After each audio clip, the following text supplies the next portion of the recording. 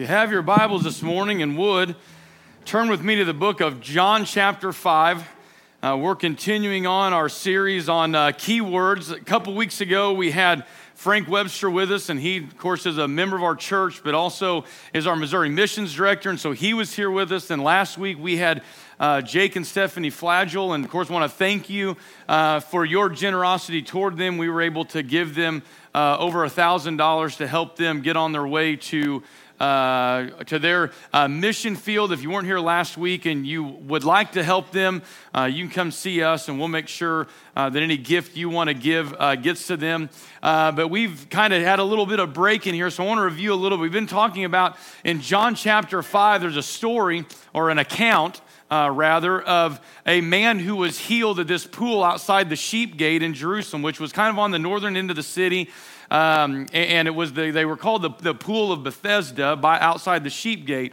And this guy's sitting there for a long time, and Jesus sees him and knew that he'd been sick for a long time. And so he stops and he talks to him and he winds up healing him. And so in the course of this series, we've been looking at keywords, words that we might otherwise just kind of gloss over, but stopping and digging in a little bit deeper into the text and thinking about the things that are being said in the words. Because a lot of times when we're reading through the scriptures, we might try to pull out these big ideas or these big concepts, but sometimes if we'll just stop and meditate on it, if we'll think about the words and maybe just look at each and every word that's written, there may be something within that text that resonates within us that we may otherwise just simply gloss over.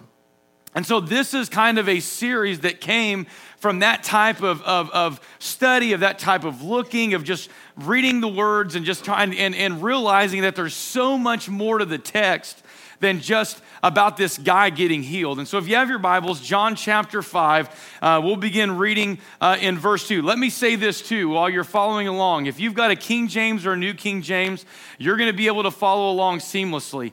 However, there's around verse 4, if you have a newer translation, you may have to go to a footnote in the bottom of your page. And the reason for that is in the oldest manuscripts we have of the Gospel of John, these verses were not written by the original scribes that copied the text, which leads us to believe that John didn't actually write these words, but at a later point, somebody came in to fill in some gaps on why people came to the Pool of Bethesda. So it doesn't take away from it. It's not really adding to it. Just a scribe somewhere along the line said, hey, I think there needs to be a little bit more information as we translate this for people who are reading it. And so we have these kind of subtext in if you have one of the newer translations. So John chapter 5, verse 2 says, now there is in Jerusalem by the sheep gate a pool, an Aramaic called Bethesda, which has 5 roofed colonnades, and in these lay a multitude of invalids, blind, lame, and paralyzed.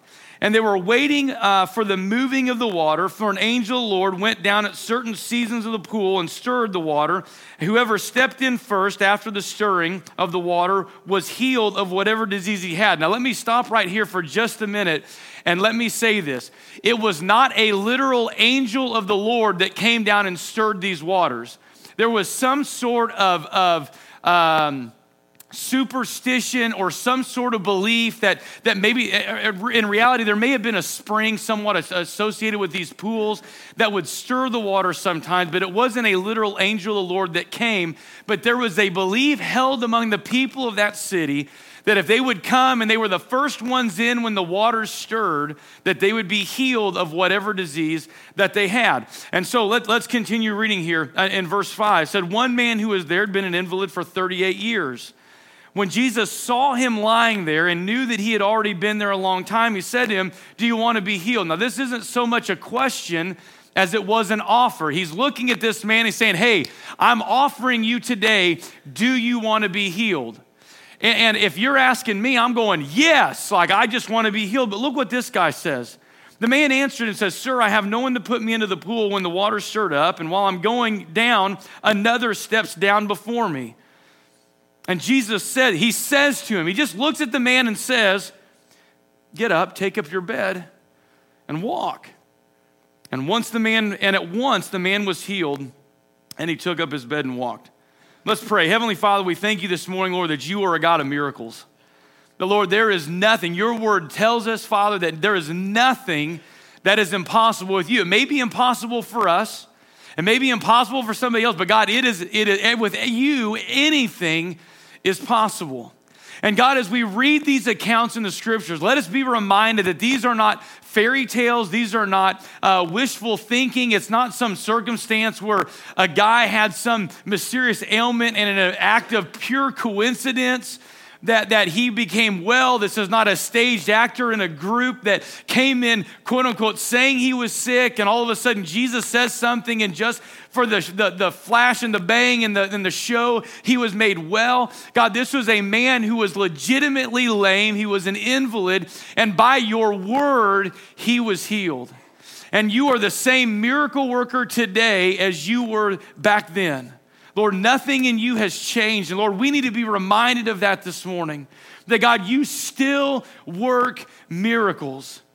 And so, Father, we pray today that, Lord, some of us came in with heavy hearts and we just need you to move in some way. It may be emotionally, it may be spiritually, it may be mentally, it may be physically, but God, we need you to move. God, I pray that you would give us eyes to see you're working, Lord. When a situation like this, it's so easy for us to see what you have done for this guy.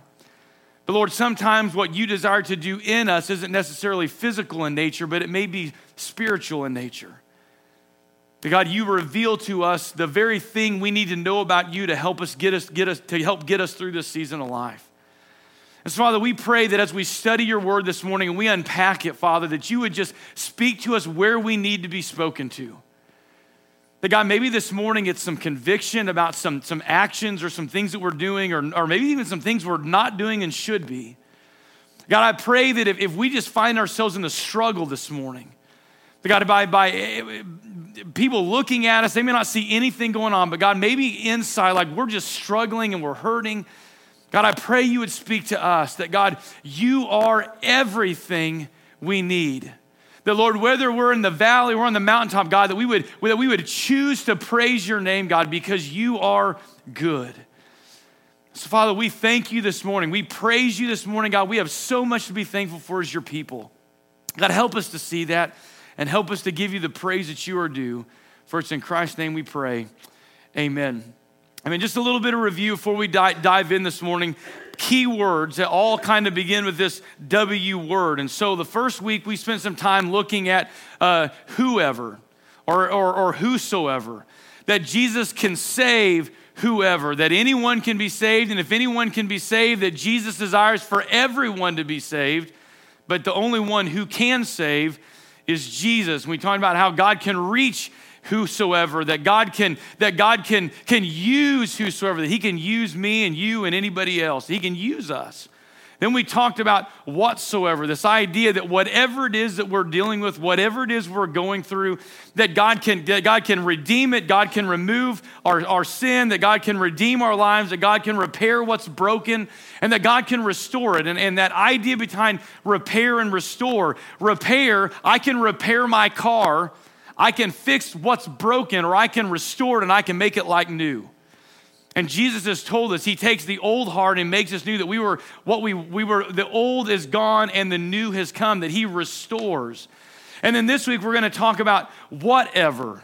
And the big idea here is that Jesus meets us wherever we are. And so there's a few things I want to share with you this morning. Number one, as we read this story, I want you to notice that Jesus met this guy where he was. That Jesus met this guy where he was. He did not go to the guy and say, oh yeah, hey, do you want to be made well? Oh yeah, you do? Okay, well come to the synagogue at 9 a.m. on the Sabbath and I'll meet you there. That Jesus goes, he's walking through. And here's the thing, this is so incredible to me. He's walking, he sees the guy, and look what it says in verse 6. When Jesus saw him lying there and knew that he had been there a long time. That's amazing to me that Jesus sees this guy, and as soon as he sees him, his wisdom, in his knowledge, he knows exactly what's going on with this guy, knows exactly what's wrong with him, knows exactly how long he's been sick. He knows exactly how long he's been waiting beside this pool, waiting for someone to come along and make him well. He knew everything. And he looks at the guy and he says, "Do you want to be made well?" And it reminds me of a story in the Old Testament, in the book of Genesis, around chapter 16, where you guys remember Abraham, and Abraham was married to Sarah, and God had promised to have him a son, and they got impatient. And so Sarah goes, "Hey, here's my handmaiden Hagar. I want you to be with her, and you can have a child, and we'll kind of take a shortcut to what God's plan is." And then Hagar gets pregnant. She's getting ready to give birth, and Sarah's getting jealous. All this to say that they wind up, telling Hagar to get lost. And as she's kind of wandering, an angel of the Lord visits her, and she cries out to God, and she calls God the name, the God who sees me. And here's the reality this morning. That name for God has not changed from Genesis chapter 16 to February 2020. That we serve a God who sees. That he doesn't see what we allow him to see. See, we're guilty of that, aren't we? That we allow people to see just what we want them to see. We only show them what the good sides. We don't want to sound weird. We don't want to sound like we're losing our minds or anything. We don't want people to think that, man, maybe I'm not the Christian that I thought that I want to be. And so what do? We pretend to be the Christians that we want to be. We pretend there's nothing else going on. And the reality is that in every single one of our lives, there is something going on that we need other people in the church to come alongside us and help us with. That there's something going on in our lives that maybe we've never confessed to the Lord and say, "God, I am struggling in this area. It is hard for me. I am struggling. It hurts. It's hard. It's whatever. I'm discouraged." And we don't say anything. He already knows. He sees us and he knows what is wrong. And see, it's much deeper than even what this guy, anybody could have looked at this guy and said, "You know what? This guy's an invalid. He can't walk. There's obviously something wrong with him." But Jesus also knew there was something a lot deeper wrong with him. If you guys missed Jake and Stephanie last week, Jake made this comment that God has this plan. His goal is that it's God's active pursuit of the restoration of his fellowship with man. That God's purpose is that to restore fellowship with man, with his creation. And so there's this physical need that this man has, but Jesus is going to use this physical need to address his spiritual condition. We're going to talk more about that in a little bit. But the big idea here is that God sees what's going on in this man's life, and Jesus can do something about it. And we sang a song this morning that was more than enough. And you know what? Whatever your condition is, Jesus is more than enough to address the need. He already knows what that need is, but more than that, he has the power to do what is needed in your circumstance. That it's not a hopeful being like, "Well, I'm going to toss this up and maybe it'll stick." I can pray and know that God has the ability to do that which I am asking. In fact, Paul writes to us and says that he is able to do exceedingly and abundantly more than we could ever hope or imagine. And sometimes my plans are pretty grand, but the Bible tells me that Jesus can do more than that. So what do? We pray like it depends on God. And then we just say, "Lord, what do I need to do in this situation? What must I do?" Because we have a role to play in that sometimes. But Jesus met the guy where he was.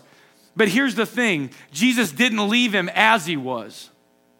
And that's the thing we've always got to remember. That Jesus comes, he meets him, but he didn't leave him where he was at physically. "Hey, do you want to be made well?" And the guy says, yeah, but, he's got some excuse about why this water hasn't already made him well. But Jesus says, "You want to be made well?"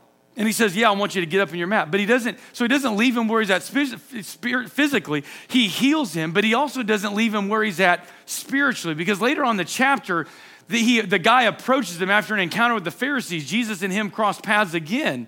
And he makes this comment to him. He says something along the lines of, hey, when you start living, I want you to go and sin no more so that nothing worse may happen to you. And so there's this connection to what Jesus does to him physically so that he can address something spiritual in his life. The same thing happens to us. And so Jesus meets this guy where he's at. And I've kind of alluded to this already, but the second thing I want us to take home today is this, that God meets us where we are at. Where we're at. Where we are right now. Here's the beautiful thing about our lives. Jesus knows what we were. Like he knows what we were before Christ. Maybe you're here this morning and you've not entered into a faith relationship with him. He knows where you're at right now.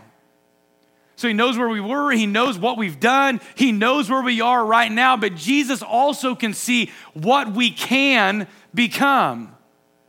What we can become. He sees what we're enduring now, what we're suffering through. But he has the future sight of being able to see what things look like when we walk through this season of life. I was talking to someone the other day who said, man, I just feel like I'm in a rough season. You know, I feel like there's some things that I'm finding myself doing that don't really line up with the things that I feel like God has gifted me to do. And I said, man, it's just a season. It's a season where God is taking you to really, it was a vision. I don't take that the wrong way, but he had in his mind what he wanted something else to look like. And so God kind of had him on a detour to help get some situations resolved somewhere else. But in the meantime, it was taking him away from what he really felt like his heart was.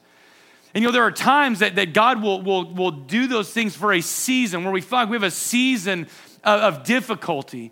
And instead of looking at it as a season of difficulty, look at it as a season of learning. What is God trying to teach me in this season of difficulty, in this season where things are hard? What is God trying to teach me? Because Danny Clark's famous for saying this, God never wastes a hurt. And he does not waste one. Now, sometimes we waste them in getting the woe is me, everything's bad, nothing's getting better, and we have this season of difficulty when we should take a step back and say, okay, Lord, this is obviously some sort of fiery trial, as Peter writes in 1 Peter chapter 1. This is difficult, it is hard, but your word says that these difficulties are fires that refine my faith. That these are times that you reveal to me some great truth about you that I need to know about your sustenance or your provision or about your power or your might or what you want to do. And so God, I want to learn about you, what you want me to learn about you in this season. Because you know what, when we're not focusing on the hurt, it's a lot easier to not spend our time dwelling on it. We can look to something else and the hurts begin to fall by the wayside. But man, it's so easy for us, isn't it? To sit and look at our current condition and just dwell on that. Say, this is all that's going on and I can't get past it. And instead, look at what God might be doing. Of opportunities that God might be giving you through this difficult season that may help you lead someone else to the Lord or be a witness to somebody else or encourage someone else who is beginning to walk through the same type of thing. And you're able to step back and say, well, man, I'm in the middle of it, and let me tell you something I've learned about God in the midst of this. And all of a sudden, you know, God comforts in ways that we could never even begin to imagine. But listen, don't think for a moment that God does not see where you're at, that God does not see what you are going through. And don't think for a second that God is not in some way working on your behalf to arrive at a what I would call a God solution. But we've got to remember that it's not that you've got God, but you've also got a real enemy. And we don't talk about this a whole lot because it's really not one of them feel-good things. But we have a real enemy. And that enemy, Satan, wants to keep us down, like he wants to. And sometimes we make that really easy for him. Like we make it really easy for him.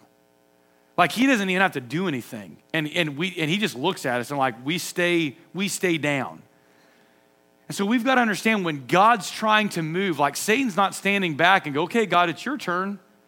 He's going to be fighting every movement of God tooth and nail. I remember talking to some people at various times over the years saying, I'm starting to live my life for the Lord and I'm committed to him. But man, every time I take a step forward, it feels like I'm taking 2 steps back. And I'm like, yeah, Satan's not going to just stand by and let you just waltz right into a great relationship with the Lord and not try to put up a fight. He wants to destroy you. And we say that and we don't really think about it. But Satan literally wants to destroy you. If he will take you to hell with him in a moment if you'll let him. And so we've got to focus on what, but here, let's go back. Jesus sees where you are at right now. But he does not want you to stay where you are, right? Like he doesn't say, like sometimes, man, if I'm gonna tell on myself.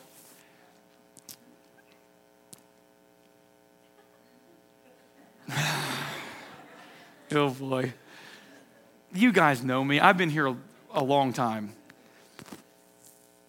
If I'm weak in an area, I'm just going to be honest with you, and I'm not proud of this, so if I'm weak in an area, man, I am weak. I feel like I'm weak in that compassion and mercy showing. Like I'm weak in there. It's not an excuse for not doing it.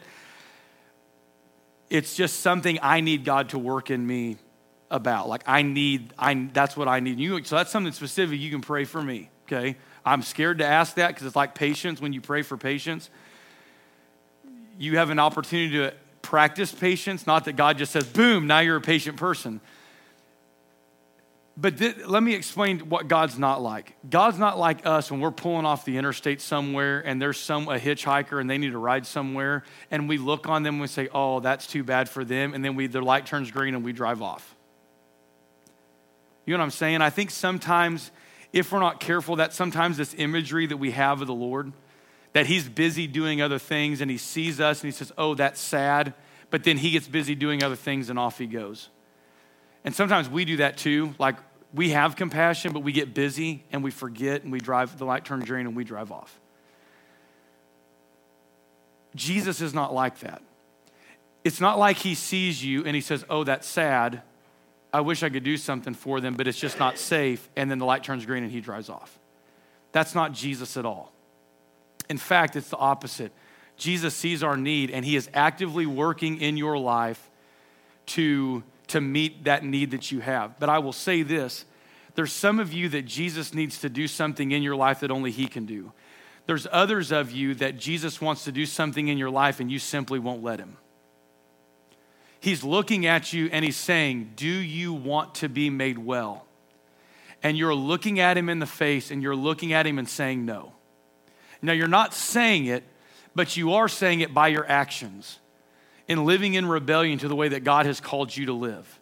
You want things to be better, but you're not willing to do the things that God requires of you for those things to get better.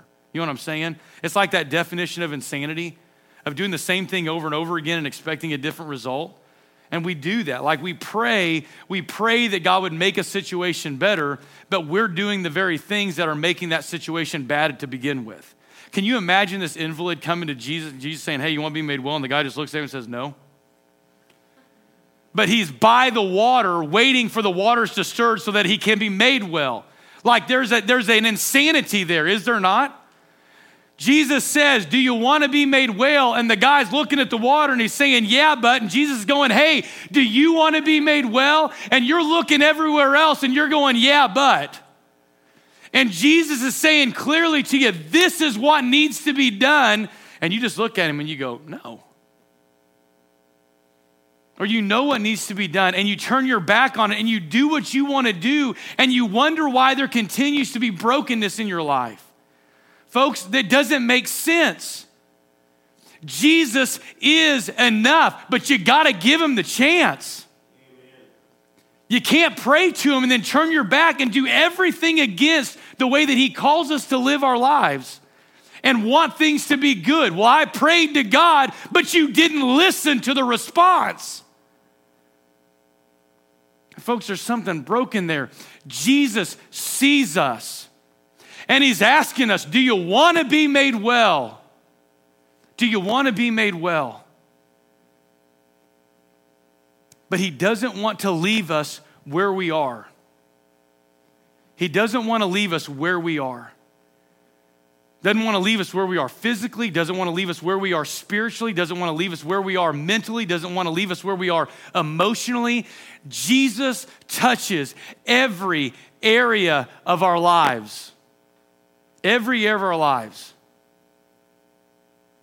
And he wants to touch every area of yours. But it starts with asking the question, Lord, what's broken? I mean, it was readily available that this guy could not walk.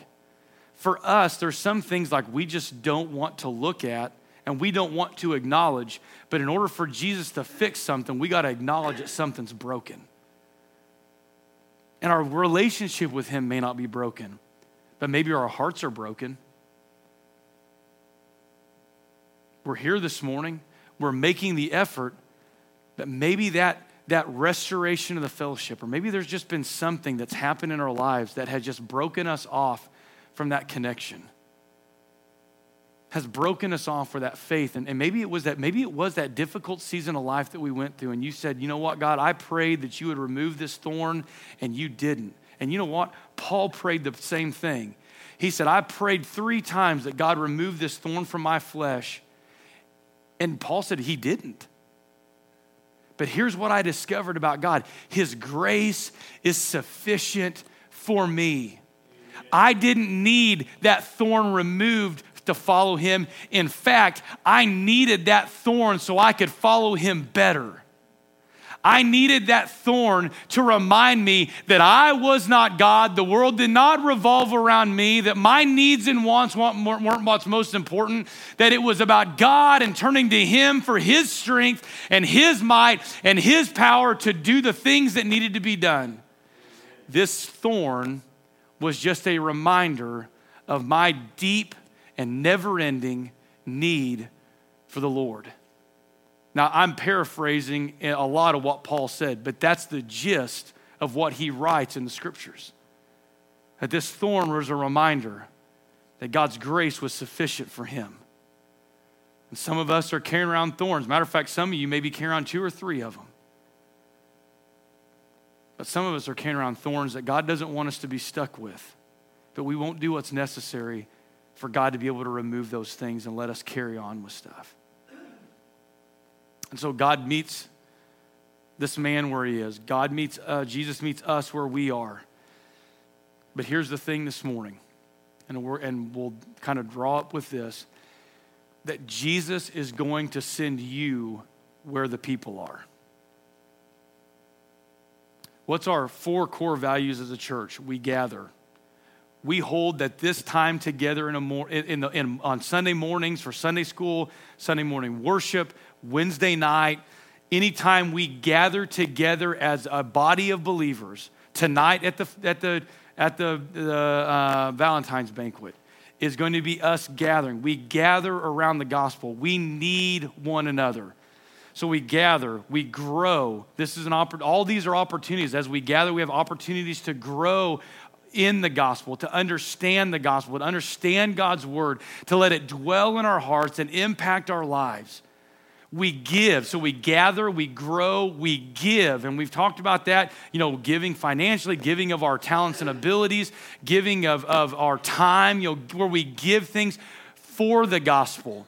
That when we commit to teach downstairs and we exercise those talents, man, we are giving toward the gospel. We are giving of our time to share the gospel with the students of our church because that's important. That's important. We give our talents when we sing. We give our talents when we pray. You think, well, prayer is so crucial to what we do as a church. But we give. But what's the last thing we do? Gather, grow, give, go. We go. And that looks like it may be going and inviting someone to come to church with us.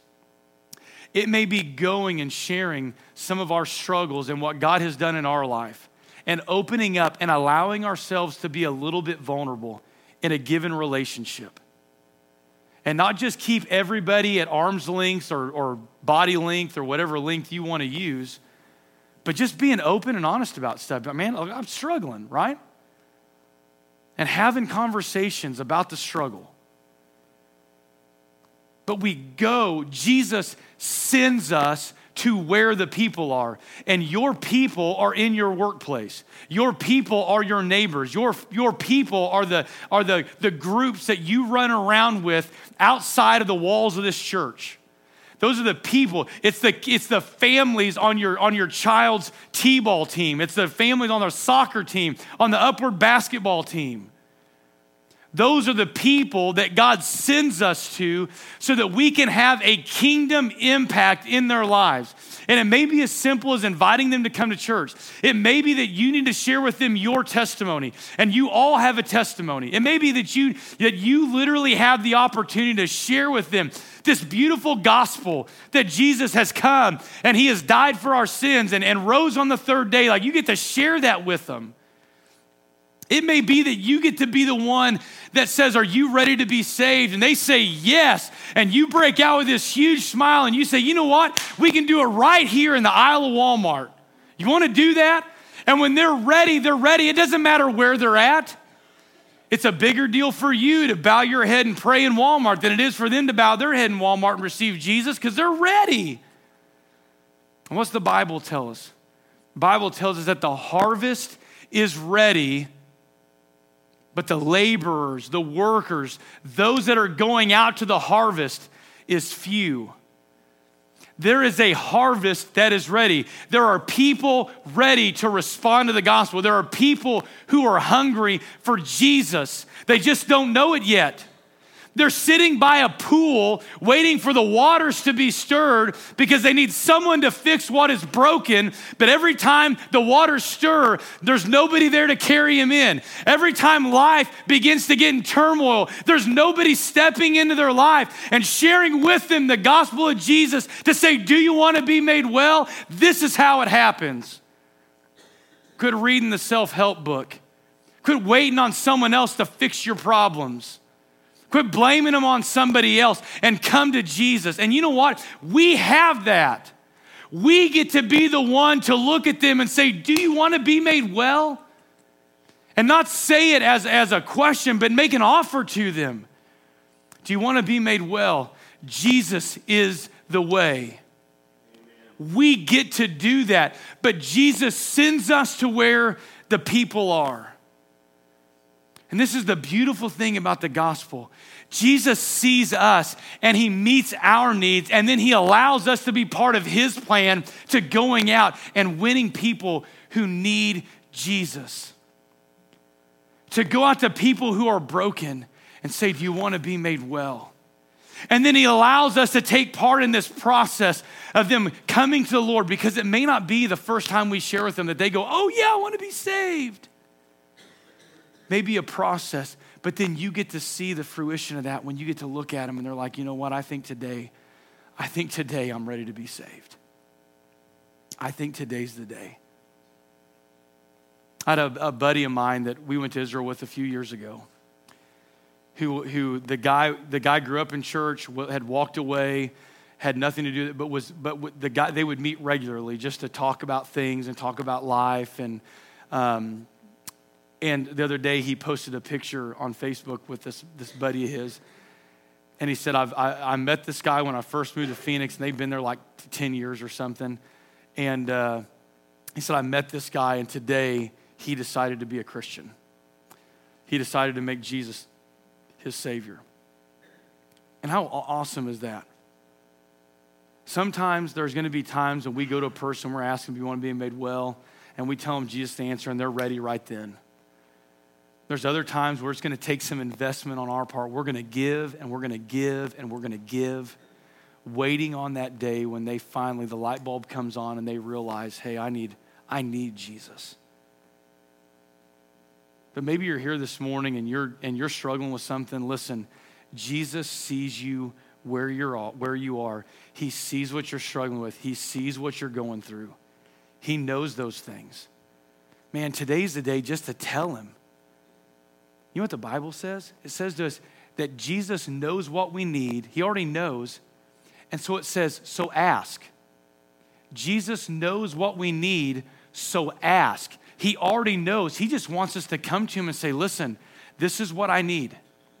This is what my heart needs. This is what my mind needs. This is what my body needs. This is what I need. And then we go back and we say, okay, Lord, I've told you what I need. So Lord, I need you to tell me what I need you. I just need you to lead my life. Like your will be done on heaven, on earth as it is in heaven. Like you just show me what I need to do, and I'm gonna pray, and I'm gonna read your word and when you show me what I need to go do, I'm gonna go do it. Like I just need you to tell me. And you know what? We say this, whatever. Next week we're gonna talk about wherever, and a lot of us have this idea, or whenever. Next week we're gonna talk about whenever. Today was wherever. Here's what we have a tendency to think. I can take care of this later. With the way I feel God moving on my heart, I can do this wherever. But let me give you a precursor to next week. You can't always do it whenever. There are times when God wants us to move that the time for obedience is right then. That the time for salvation is in that moment, because that moment will not last forever. That healing may not take place if we don't take advantage of it now. Satan's going to do battle. And this morning, he's going to do battle with some of you, because some of you need to come up here and kneel in an altar of prayer, and you need to ask God for some stuff. Some of you need to come up here and you need to confess some stuff and get that fellowship and that restoration made whole, because sin is separating you from your relationship with the Lord. Some of you need to come and ask for help. Some of you need to come and pray for people. Some of you may need to come and pray for a marriage or a relationship. But some of you need to come this morning. Don't put it off, because Satan's going to do battle with you. But now is the time for obedience. Would you stand with me? Heavenly Father, we come to you this morning.